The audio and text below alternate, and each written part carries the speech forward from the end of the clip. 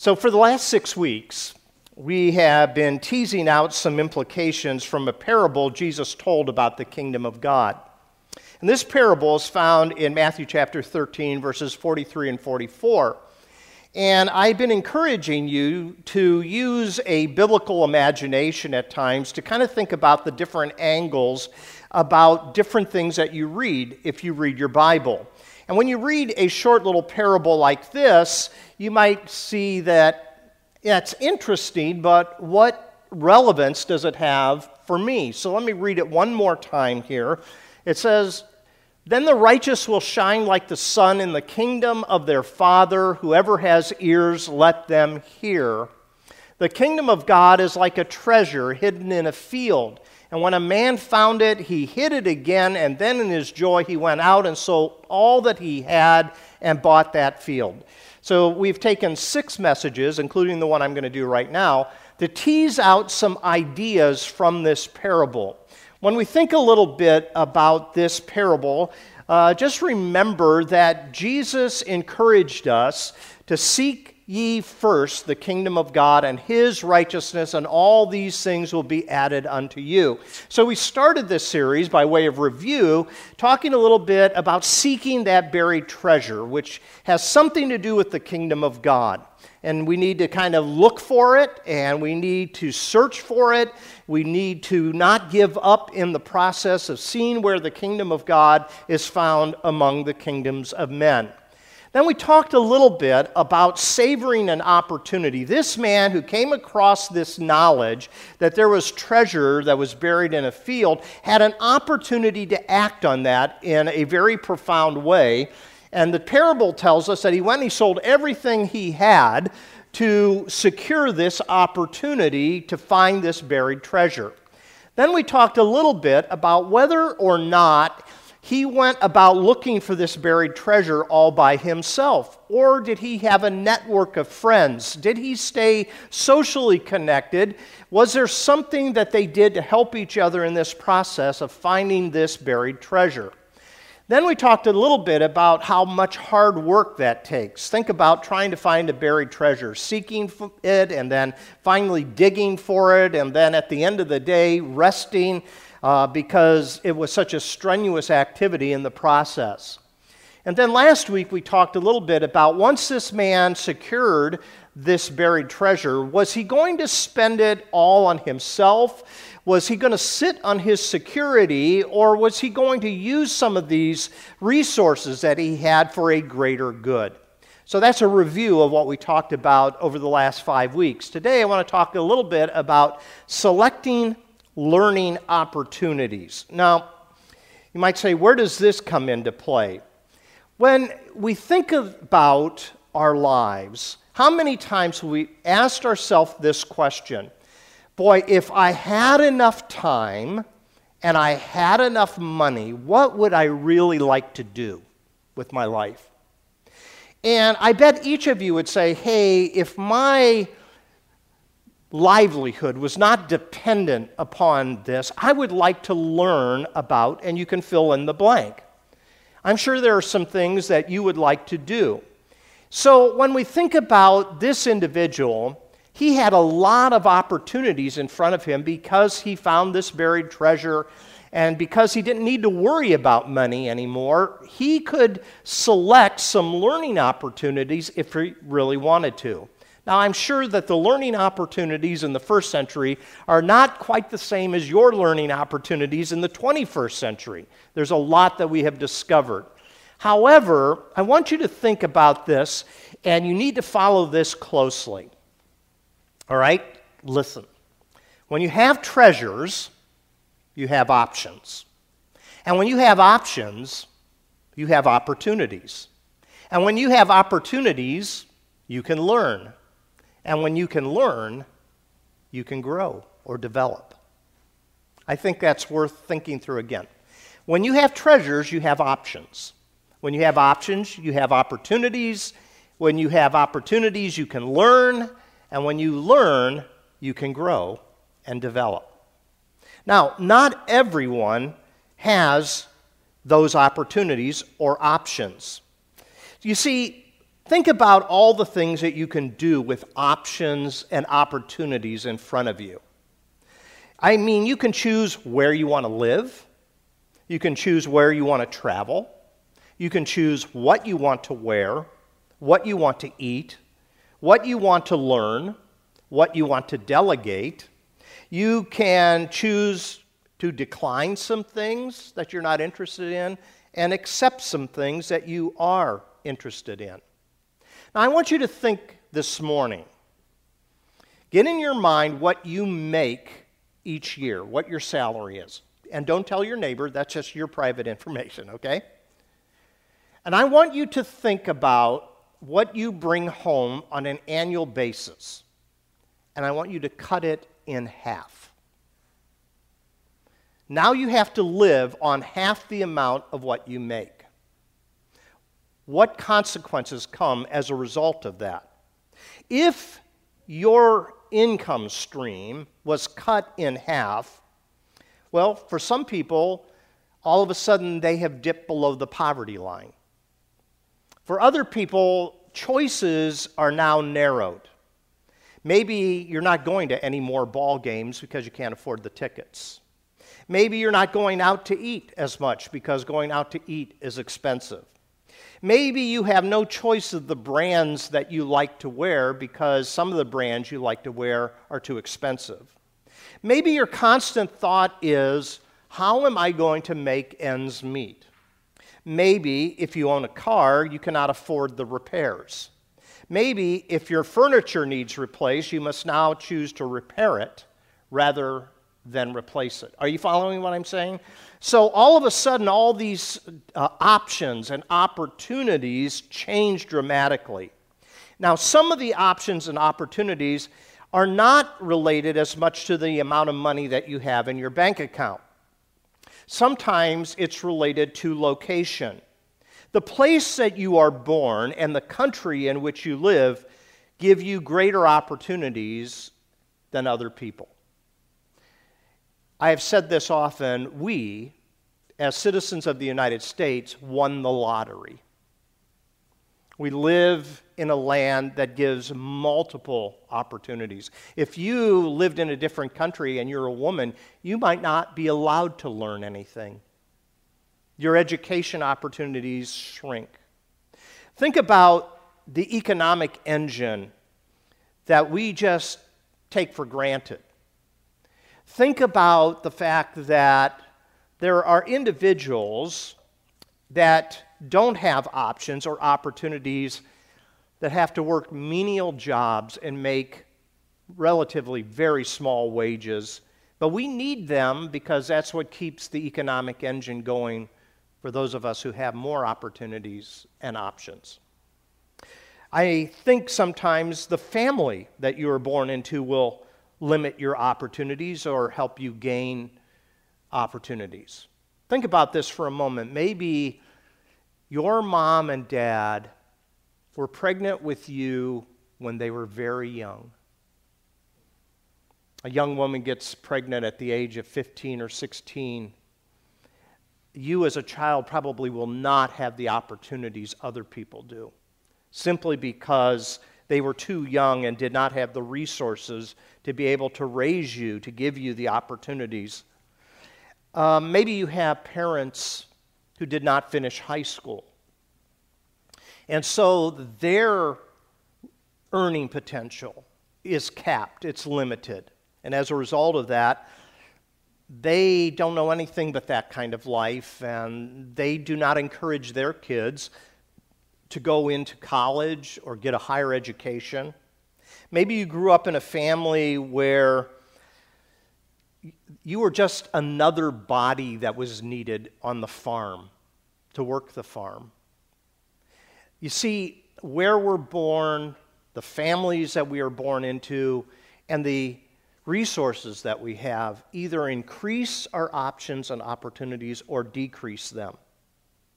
I think back on my own life, and I really did not see the value of education when I was in high school.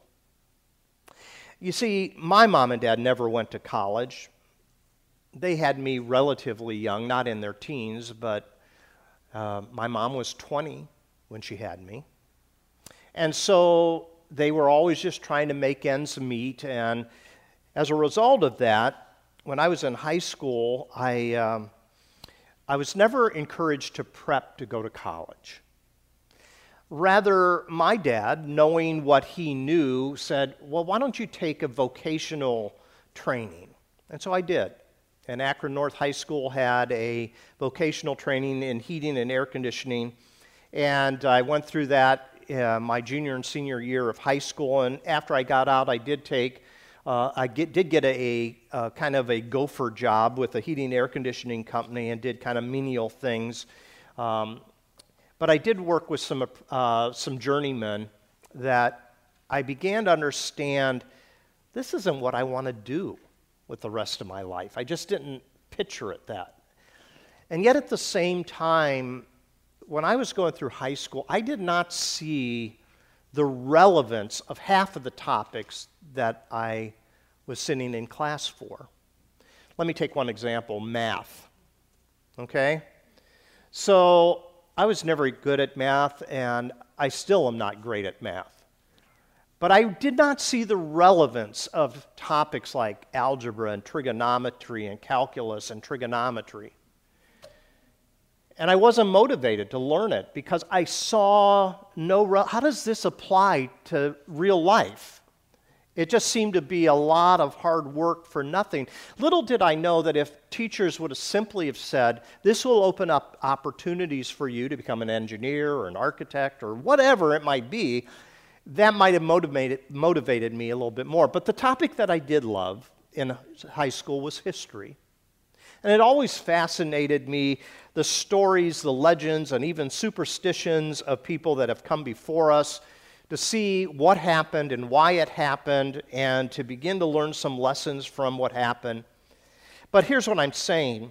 The importance of education was never really built into me. And when I finally found that buried treasure, Jesus, all of a sudden I began to see things differently, and I began to learn some things about the Bible, and I took some night classes and found it interesting for once in my life, and actually did some reading and so forth. And little did I know that I would go through 8 years of post-high school education and become a pastor. I didn't know that at the time. And little did I know how much education, how much options and opportunities opens an entire world so that we can see the world through a wider lens than the small little one maybe in the community that I grew up in.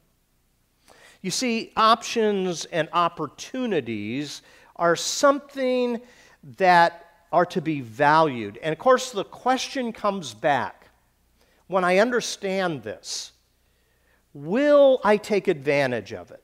So this man in the parable here, did he take advantage of this opportunity that he had?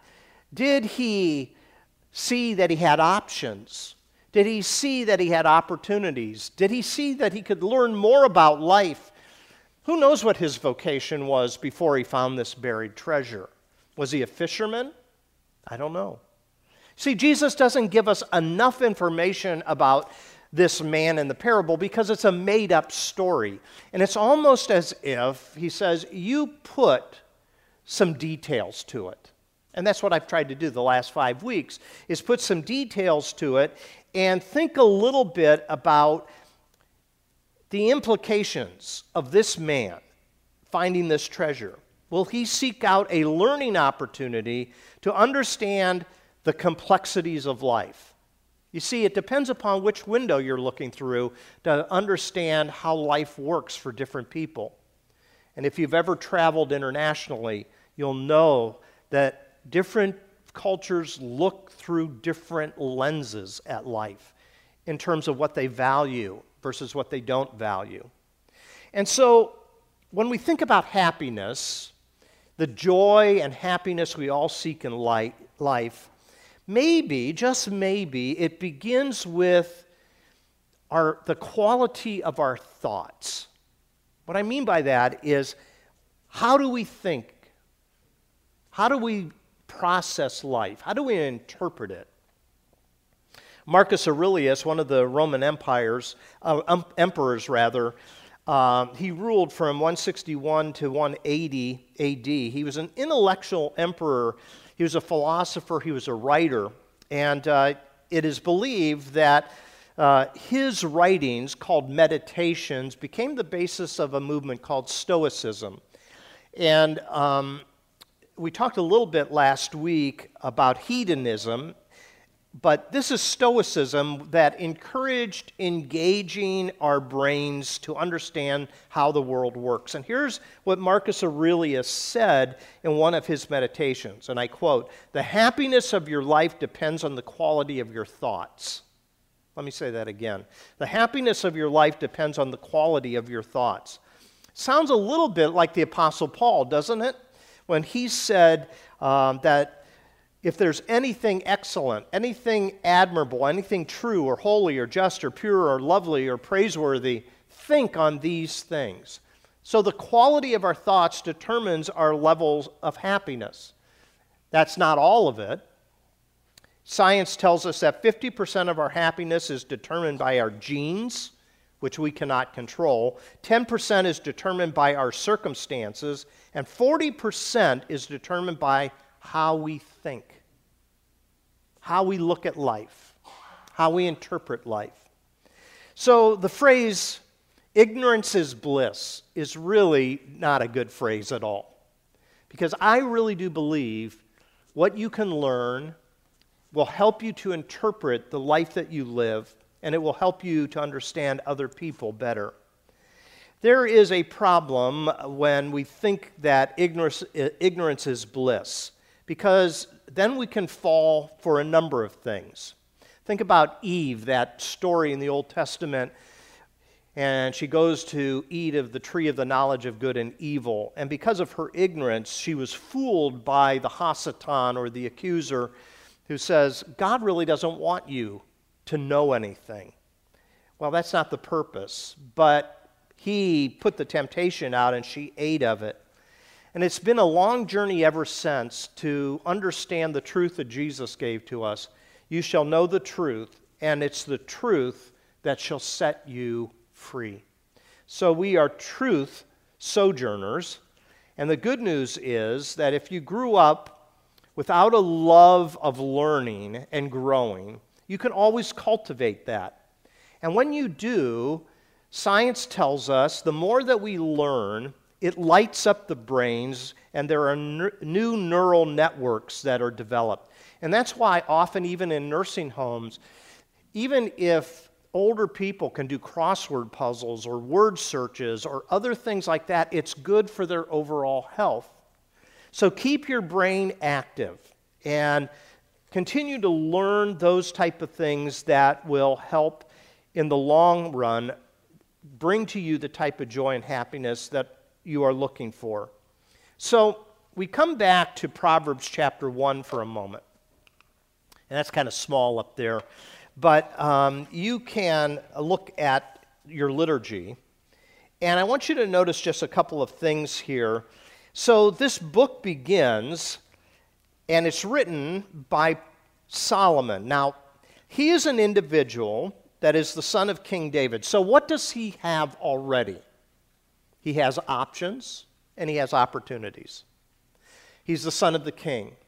So many of the proverbs that are written come from the opportunity for him to think and to meditate and write down his observations on life. And if he did write the book of Ecclesiastes, which we don't know that for certain, he calls himself Qoheleth, which means the teacher. He observes all of life, and he begins to understand that some things lead to a better life than other things. And if you read the book of Ecclesiastes, you'll find that he goes through every angle of life, and he, at the end, says, well, here's the bottom line, is fear God and keep his commandments. So we find here in this section his encouragement to learn. to understand, to receive instruction, to be open to the type of things that other people can pour into our life. He says in verse 5, "Let the wise hear and increase in learning, and the one who understands obtain guidance." In other words, there's so much that we can learn from other people, and you know that, and I know that. So there are individuals that know how to fix your washer when you don't. So we did a load of laundry yesterday, and Esty goes, "It's still wet, really wet. Oh, the spin cycle went out." Okay? So now I need to call somebody out to repair that. I don't know how to do that, right? Or you look at your options and you say, is my money better spent, considering this is X number of years old, to just get a different one rather than to pour several $100s into an old machine? You following what I'm saying? So when you have the options that life gives to you, well, then you can make decisions and make choices. And you can bring other people's level of understanding into your life to help you. Other people don't have those options. In fact, some people cannot even afford a washer and a dryer, so they're up at the laundromat. You following what I'm saying? So in this whole process, what we find is that we can continue to choose learning opportunities, and that's the point of this message. Always continue to learn. Don't stop learning. Don't stop reading. Don't stop growing. Don't stop stretching your mind. Continue to begin to grow and stretch those muscles that will enable you to have a more balanced life in the future. So a second passage that we find is in the book of Proverbs chapter 8. And this is where she's called Lady Wisdom. So if you have a Bible, you'll see in chapter 8 of Proverbs, it begins like this. "Does not wisdom call out? Does not understanding raise her voice? On the heights along the way where the paths meet, she takes her stand. Beside the gates leading into the city, at the entrances she cries aloud.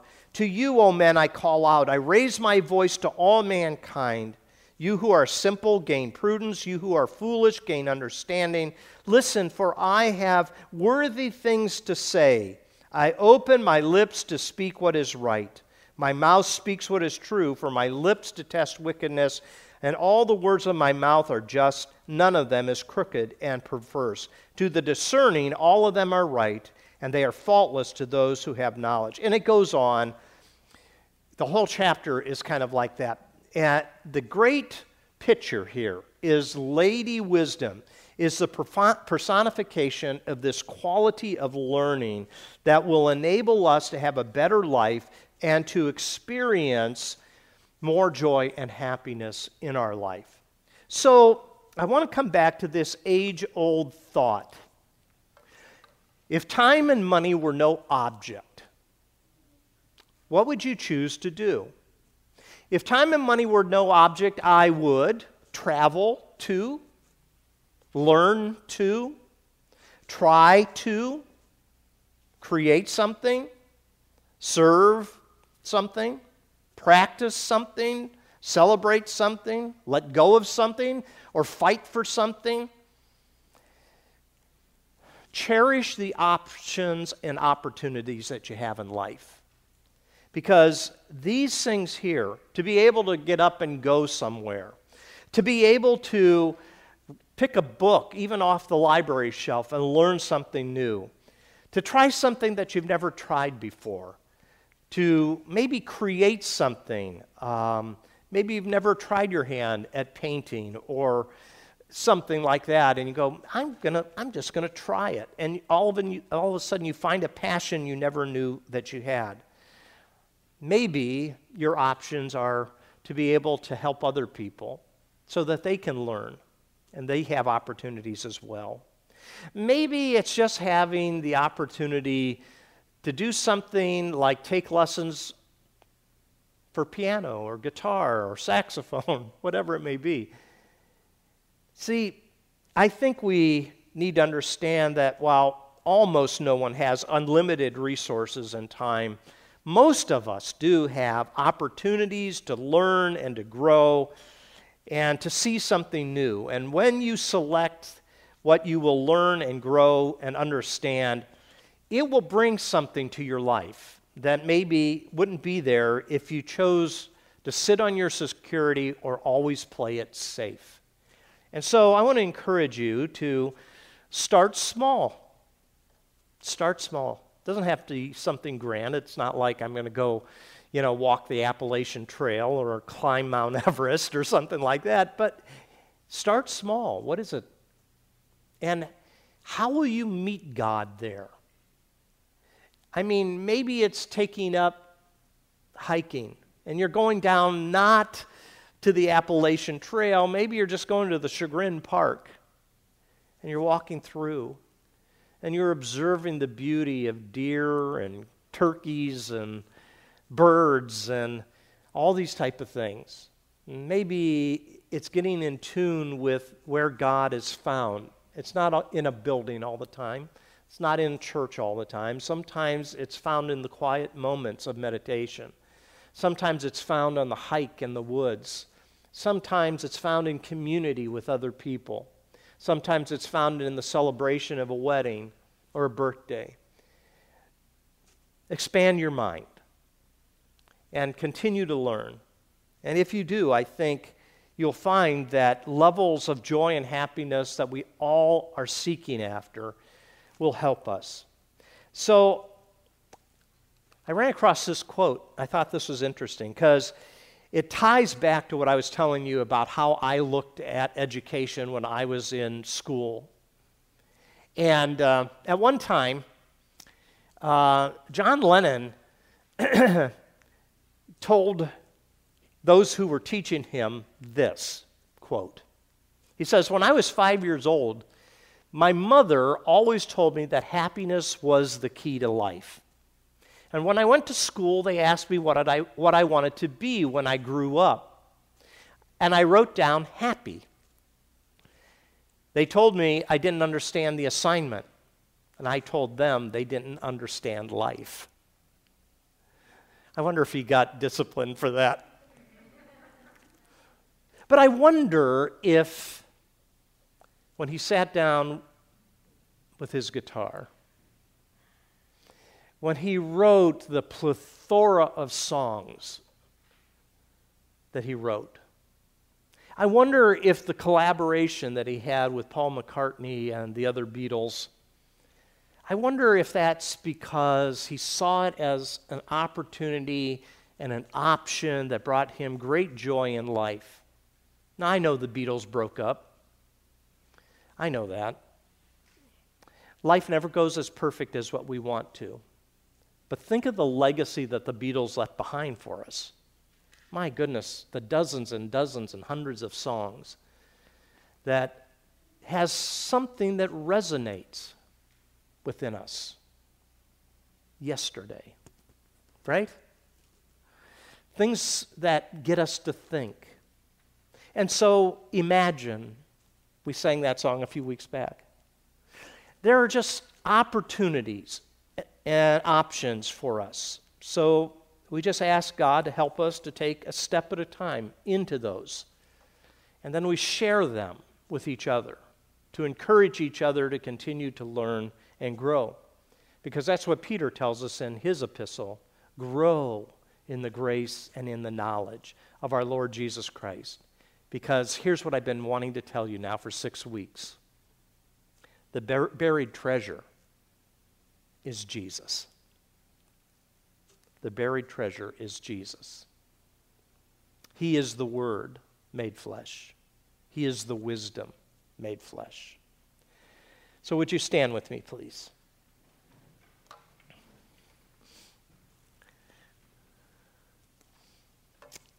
I want to pray, and as I do so, I trust that you will have a wonderful day and that you will continue to look at the options that you have in your own life. Would you join me in prayer? Lord, our feet have wandered on the earth, often unsatisfied, drinking from a sea of emptiness that sometimes has left our soul dry. So we turn our eyes to Christ, our treasure, and we seek him and we savor him and we learn of him, because he is the full representation of what God is really like, and it is in him we experience goodness and life. May that fill us here today.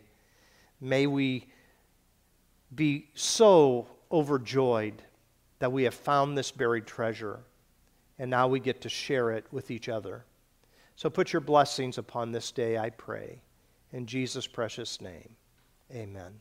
God bless each and every one of you. Thanks for coming.